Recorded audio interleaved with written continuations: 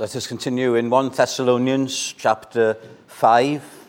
How can we prepare for the coming of Jesus Christ? The day of the Lord is what the Bible refers to his second coming as. For unbelievers, that day of the Lord will usher in eternal night. For those who are saved in Christ, that day of the Lord will usher in eternal day. And we're just asking ourselves, how can we get ready? Not through times and seasons and all of that. Some people are obsessed about that. That's not the way. We're not into times and seasons. But concerning the times and the seasons, verse 1 of chapter 5, brethren, you have no need. You have no need. For you yourselves know perfectly that the day of the Lord so comes as a thief in the night. For when they say peace and safety, then sudden destruction comes upon them, as labor pains upon a pregnant woman, and they shall not escape. But you, brethren, this is where we were last Sunday, but you, brethren, are not in darkness, so that this day should overtake you as a thief. You are all sons of light and sons of the day. We are not of the night, nor of darkness. Therefore, let us not sleep as others do, but let us watch and be sober. For those who sleep, sleep at night, and those who get drunk are drunk at night. But let us, who are of the day, be sober. And this is what we're going to look at, God willing, tonight. Putting on the breastplate of faith and love. We're children of the day. We are in the light. The church in the West needs to be wide awake. We are not. We're in a state of slumber. That's why we're praying for revival. Reviving is waking up. And we are to sober up. I don't think the church in the West is that sober either at this moment, because we are intoxicated with all sorts of distractions. But Paul is urging the Thessalonians and us as well, as children of the day, as those who are to be awake and alert. We're not to be yawning our way through life.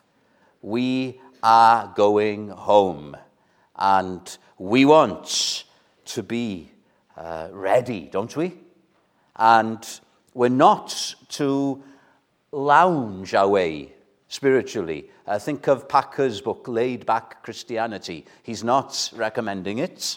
He's writing against it. But there's a picture on the cover of somebody lounging on a sun chair. And there's nothing wrong with doing that in terms of having a rest, a holiday. But spiritually, we're not into that. And we're not to be wearing our spiritual pajamas through this life.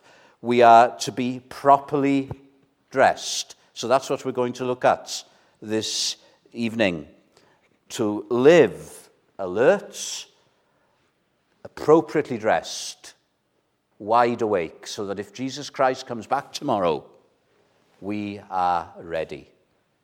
Now, interestingly, there's not much in the Bible as to what we should wear as Christians. There is the verses we're going to consider this evening, verse 8 especially. We're to put on this breastplate. And then look at Ephesians 6, which Nathan read to us. We're a bit sluggish. I don't want to be preaching on being alert and see people yawning and people sluggish. So can we make a bit of an effort to, if you've got a Bible, look at it and turn to Ephesians 6. Here endeth the first lesson. Ephesians 6. What else are we to put on? Well, in 1 Thessalonians 5, there's only mention of the breastplate, but in Ephesians 6, there's mention of other items that we are to put on, and they're all spiritual armor. So in Ephesians 6, it's not the breastplate of faith and love, but the breastplate of righteousness. There's also the belt of truth and the feet shod with the shoes of the gospel and the shield of faith and the helmet of salvation. So there is armor. There is much in the New Testament about the armor that we've got to wear. And then in Romans 13, there is talk there about spiritual armor. So let's read Romans 13, verse 12. The night is far spent, the day is at hand. Therefore let us cast off the works of darkness and let us clothe ourselves, put on the armor of light. Verse 14, put on the Lord Jesus Christ. And then if we look at Timothy, so there is talk of armor. So how can I be appropriately dressed as a Christian in order to live as a child of the day? You wear the spiritual armor. That's the first thing. Have you got your armor on? We're going to look at that in a moment. But then there's a few other things about clothes and the Christian. And there is 1 Timothy. Paul is writing to this young minister, and he is telling him what people ought to wear as Christians. Listen to this, 1 Timothy chapter 2, verse 9. That the women adorn themselves in modest clothes, with propriety and moderation, not with braiding of the hair or gold or pearls or costly clothing. Isn't that interesting? We're to be appropriately dressed in terms of modesty, not expensive clothing. And then one more, because there isn't that much. Peter says something similar. And remember, Peter was a fisherman, so we can understand the plain speech here. 1 Peter chapter 3, verse 3. Do not let your adornment be merely outward, arranging the hair, wearing gold, or putting on fine clothing. Negative. What is the dress of the Christian? Armor. We'll look at one item tonight. Not luxury. Moderate. Very well. Let's look at the item here that Paul mentions to the Thessalonians. Have you got it on tonight? The breastplate of faith and love. If you know your Old Testament, you will realize that Paul is quoting here from the prophecy of Isaiah. Isaiah chapter 59. I haven't got many more references, but this is one you can turn to because it's important. Isaiah chapter 59 and verse 17. Isaiah 59, verse 17. For he put on righteousness as a breastplate, and a helmet of salvation on his head. Who is he? Paul is writing to Christians that we put on the breastplate of righteousness. But Paul is saying it's the Messiah who has put on the breastplate of righteousness. Now we'll see why the emphasis is on Christ. As Nathan was praying, I'm here this evening to lift up Christ. I'm not here to give you a do-it-yourself sermon in spiritual warfare. We are to be strong in the Lord and in the power of his might. And do you notice something else about this breastplate? Ephesians 5:8. The breastplate of faith and love, and the helmet of hope. What have you got there? Faith, love, hope. Have we come across those before? Can you remember back to 1 Thessalonians chapter 1, verse 3? Remembering without ceasing your work of faith, labor of love, and patience of hope. Paul is obsessed about this triad. This is what he is interested in terms of the Christian. The Christian life isn't about outward things. It's not about what should I wear to church on a Sunday. It's not about this or that, outward things. It's about these spiritual qualities. How are we in our faith, hope, and love? That's what God is asking. Now, let's look at this first item of clothing then, breastplates. I'm not in a breastplate, am I? I'm in a suit. But Paul says we've got to have a breastplate. Now, what's a breastplate? Let's start by asking this question. Do you know what a breastplate is? It was something that a Roman soldier wore to protect his trunk. So I'm trying not to look at the doctors here this evening. But the breastplates that the Roman soldier wore would protect the upper part of the trunk, the vital organs. I've got this right, haven't I? The heart and the lungs. You can't function without your heart and lungs.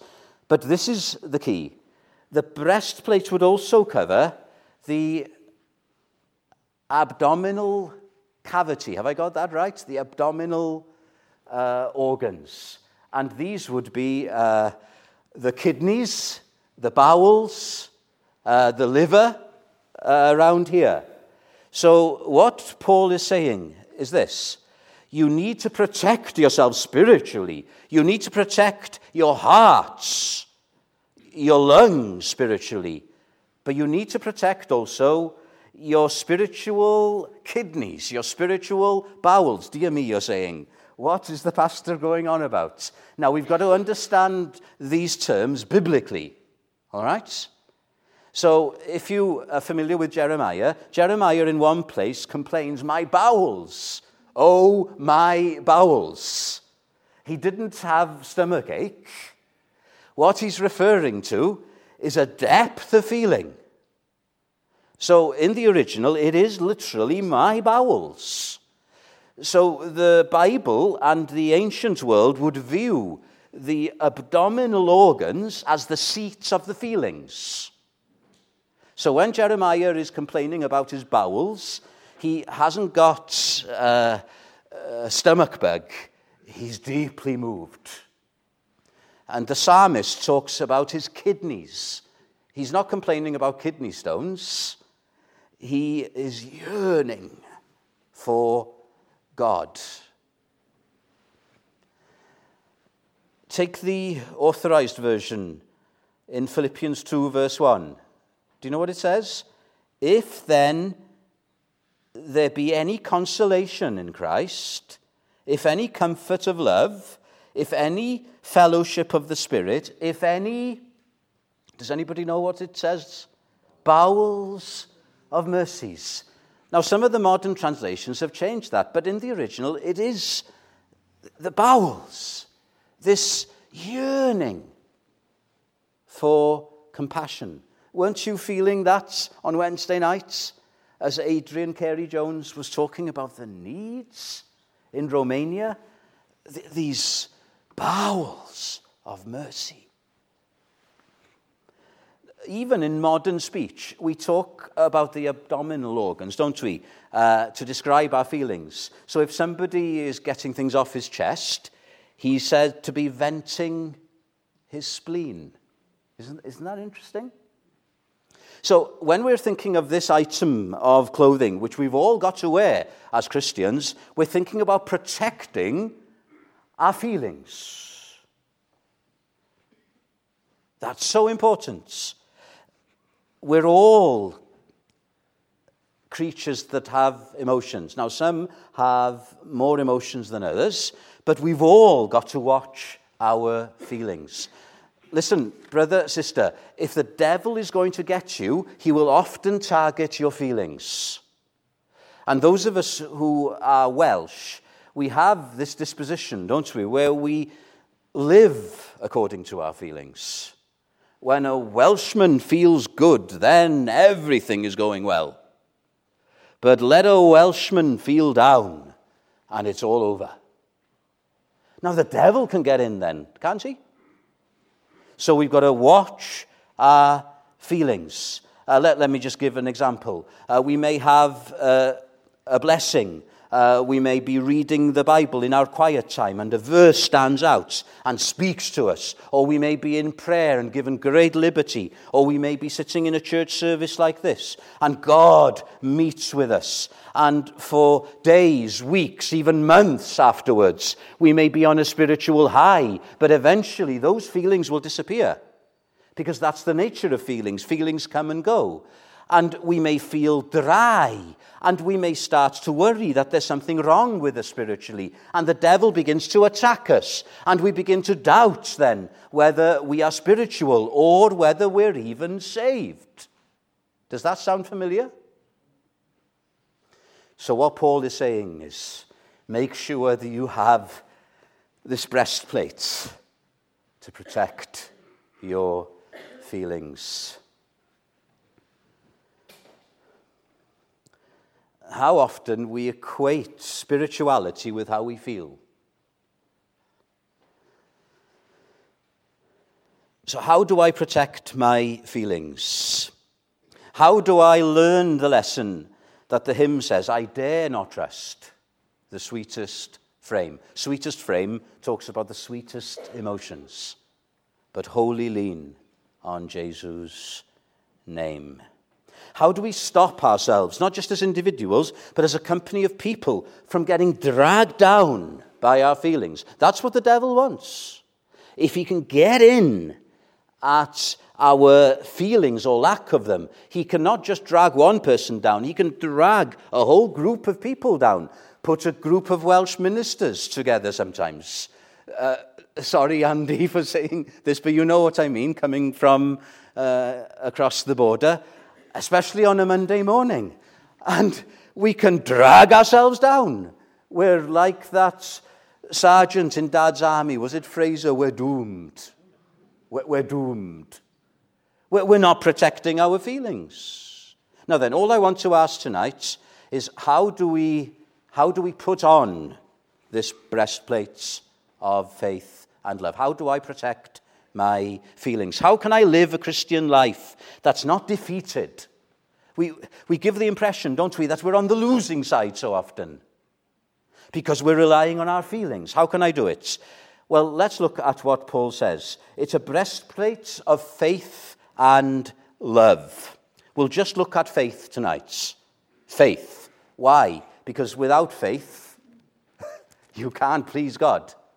Without faith, you're not saved. Without faith, you haven't even stepped one step in your Christian life. By faith, we begin. What am I talking about? I'm talking about the foundation. We are justified by faith alone. Let me give you the two famous passages here. About the same time that he wrote Thessalonians, another early letter of Paul was Galatians. And people were arguing in the church of Galatia about outward things, in particular circumcision. And there were some people saying, if you're circumcised, you're saved. You can't be saved. Faith in Christ isn't enough unless you are circumcised as well. And Paul sees through that. And Paul doesn't mince any words. He comes in and he breaks the spell. And he says, no, no, no. We are justified by faith alone. And he puts it like this. Let me read one verse, Galatians 2:16. It's a grand statement of faith. Knowing that a man is not justified by the works of the law, whether that's circumcision, whether that's coming to church, whether that's saying our prayers, whether that's reading our Bibles, whether that's good works. Man is not justified by the works of the law, but by faith in Jesus Christ. Even we have believed in Christ Jesus, that we might be justified by faith in Christ and not by the works of the law. And just in case we didn't get the message, for by the works of the law, no one shall be justified. You can't get it any clearer than that, can you? And then a little later on in Romans, he expands on this great truth of justification by faith. And we could be here all night reading Romans, but I'm only going to give you 2 verses from Romans chapter 5. Listen to this. We are to be girded with a breastplate of faith. That means we are standing. Stand up for Jesus, you soldiers of the cross. How can I stand if I have these feelings of defeat? If I've got a guilty conscience, how is it possible? This is how you do it, says Paul. Therefore, having been justified by faith, we have peace with God through our Lord Jesus Christ, through whom also we have access by faith into this grace in which we stand. Praise God. We stand by faith, nothing else. And by grace, we're still standing.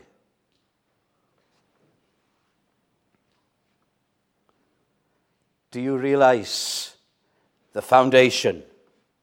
Faith alone. I'm concerned sometimes for evangelicalism in the West today because we pay lip service to that. But works creep in through the back, don't they? Ever so subtle. Ever so subtle. We were looking at John 3:16 this morning, or starting to look at it. Luther preached on it many centuries ago. This was in 1522. Wasn't around then. And he asked the question, what is the gospel? What is faith? It is this, that God has sent his Son into the world to save sinners. John 3:16. And to crush hell, overcome death, take away sin, and satisfy the law. But what must you do? What must I do? Nothing but accept this and look up to your Redeemer and firmly believe that he has done all this for your good and freely gives you all as your own, so that the terrors of death, sin, and hell, in the midst of them, you can confidently say and boldly depend upon it and say, and this is what it is, you don't rely on your feelings, although I do not fulfill the law, although sin is still present, and I fear death and hell, nevertheless, from the gospel I know that Christ has bestowed on me all his works, and I'm sure he will not lie. His promise he will surely fulfill. Upon this I anchor my confidence. Do we see that? It's so simple, isn't it, in one sense? And yet in another sense, it's only seen by the Spirit's illumination. That Christ has done all. He's paid the debts. There is nothing for you and I to pay. So, trusting in him alone, we stand forgiven at the cross. Are you standing? Or are you still trying to look within, trying to come up with something? I was for months as a student trying to believe until I realized that believing isn't trying, it's surrendering.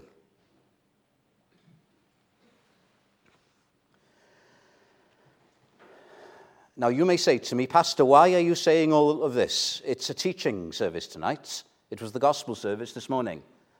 Well, I've got a few reasons. Not everybody here is going to be saved. So we all need to be reminded, even in a teaching service, that justification is by faith alone. But the other reason is this. Paul says, put on the breastplates of faith. The word in the Greek for put on is interesting. It can have two meanings. It can mean having put on, something that we did when we were saved, and that's right, we've put it on. But also it means, and I think this is the meaning here, we put it on day by day. Now, this is what I want to help you to do this evening, and then we'll be done. How do I protect my feelings? How do I put on the breastplates of faith. What do I do?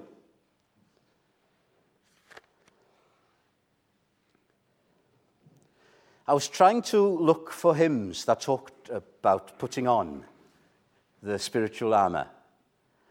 And there's a whole section in our hymn book called Spiritual Warfare. It's interesting that a lot of them are written from a certain period, 18th, 19th century. I'd be interested to know if there are any newer hymns that talk about spiritual conflict. It's not something that's in vogue. But here is one hymn. How do I put on this breastplate of faith? Put on the gospel armour, each piece put on with prayer. Isaiah 59 again. The verse that Paul is quoting from about the breastplate of righteousness is first applied to Christ. So how do I put it on? Well, surely it's by asking Jesus Christ to help me. Just as you turn to Christ and asked him to save you, you turn to him every day. When you're prone to look within, what do? How does another hymn put it? When Satan tempts me, this is how you put it on. You get familiar with the Word of God so that verses come to you. You familiarize yourself with the hymns. When Satan tempts me to despair and tells me of the guilt within, don't have a long conversation with him. He will get the better of you. Upward I look and see Christ, him there who made an end of all my sin. You don't look within. You look up look, not out look. Are we doing that? We're not very good at that in Welsh evangelicalism. We're great at looking down our navels and taking our spiritual temperature. If only we would look up more. Look up. We're on the winning side. The sky, not the grave, is our goal.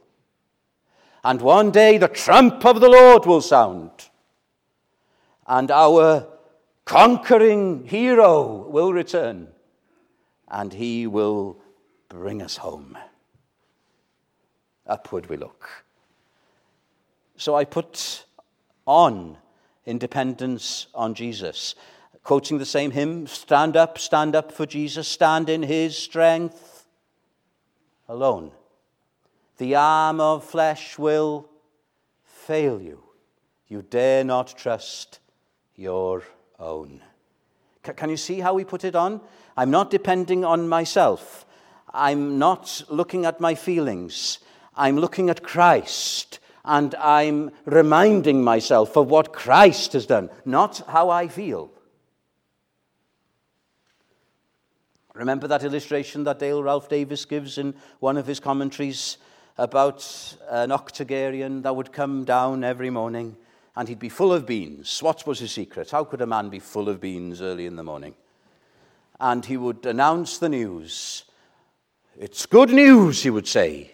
And he would take his little tuning fork out and he would do what one does with tuning forks, which I don't know about. And he would hit the tuning fork and he would say, that's middle C. That was middle C yesterday. That's middle C today. It will be middle C tomorrow. It will be middle C for eternity. It doesn't matter how you feel. The note of God's grace in Jesus Christ is the same. No condemnation to them that are in Christ Jesus. Can you see how you do it? It's a daily battle, isn't it? Just as that man getting up every morning would take out his tuning fork and he would stir himself up to do that. So we have to stir ourselves up every day. We don't just say, yes, I put on faith when I first believed. Yes, you did. But now you're living a life of faith. So what is the life of faith? It's putting into practice what you have already started putting on. And so every day I arm myself with the Word of God. That's why we read the Bible every day. And when the devil comes and I watch against his wiles and I realize that he will target me at my feelings, I don't rely on them. I rise above them and I look to Christ. And we have all these wonderful promises that point to him. Somebody said, I've never found out if this is true because I have not been able to count them, that be not afraid in the Bible is used 365 times. Do you think that's the case? One for each day. One for each day. Well, I've got to draw to a conclusion. We want to go to the after meeting. We want to hear about how the Lord has been leading us. But can I give you one more example? This is one I found helpful. One believer who lived a few centuries ago called John Newton. He knew a thing or two about spiritual battle. He was a slave trader before he was converted. And the devil would often try and get him at that point by trying to get him to feel guilty as a Christian that he was no good. So what would Newton do? Would Newton just hide himself in his room? Shut himself from the world? Well, maybe at times. We all do that, don't we? But this is what Newton did. He would put on every day this breastplate of faith. He gives his secret in one of his hymns. It's one of my favorites. He says in it, looking up to Christ, be thou my shield and hiding place. Lord, I've got no one else to turn to. What the devil says in many ways is right. I am a sinner. I'm still a sinner. I fail you, Lord. Every moment of every day I fall. But be my shield and hiding place, that sheltered near thy side I may my fierce accuser face. I can turn to Satan and say to him, I often misunderstood this. It sounds at first, Satan, you've died. But Newton doesn't say that. What does he say? He says, thou, Jesus, has died.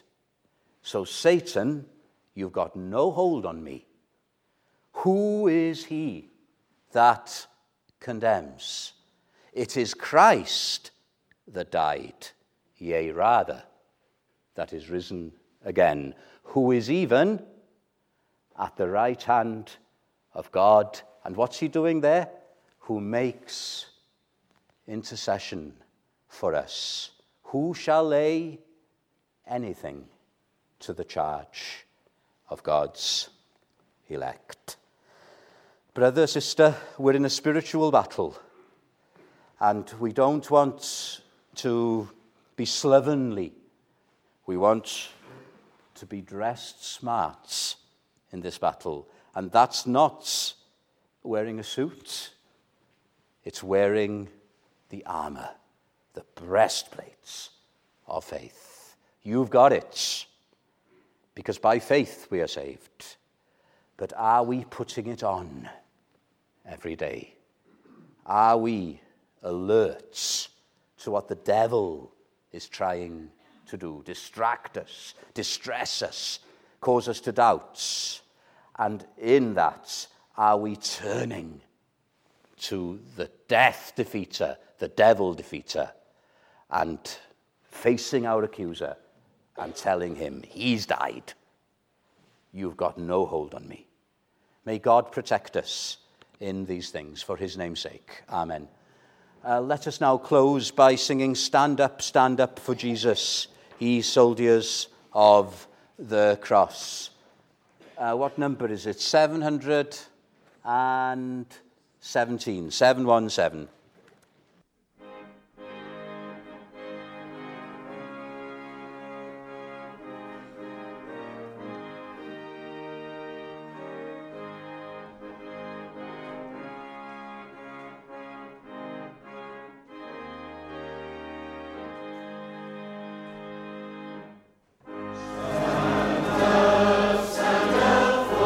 Jesus, we so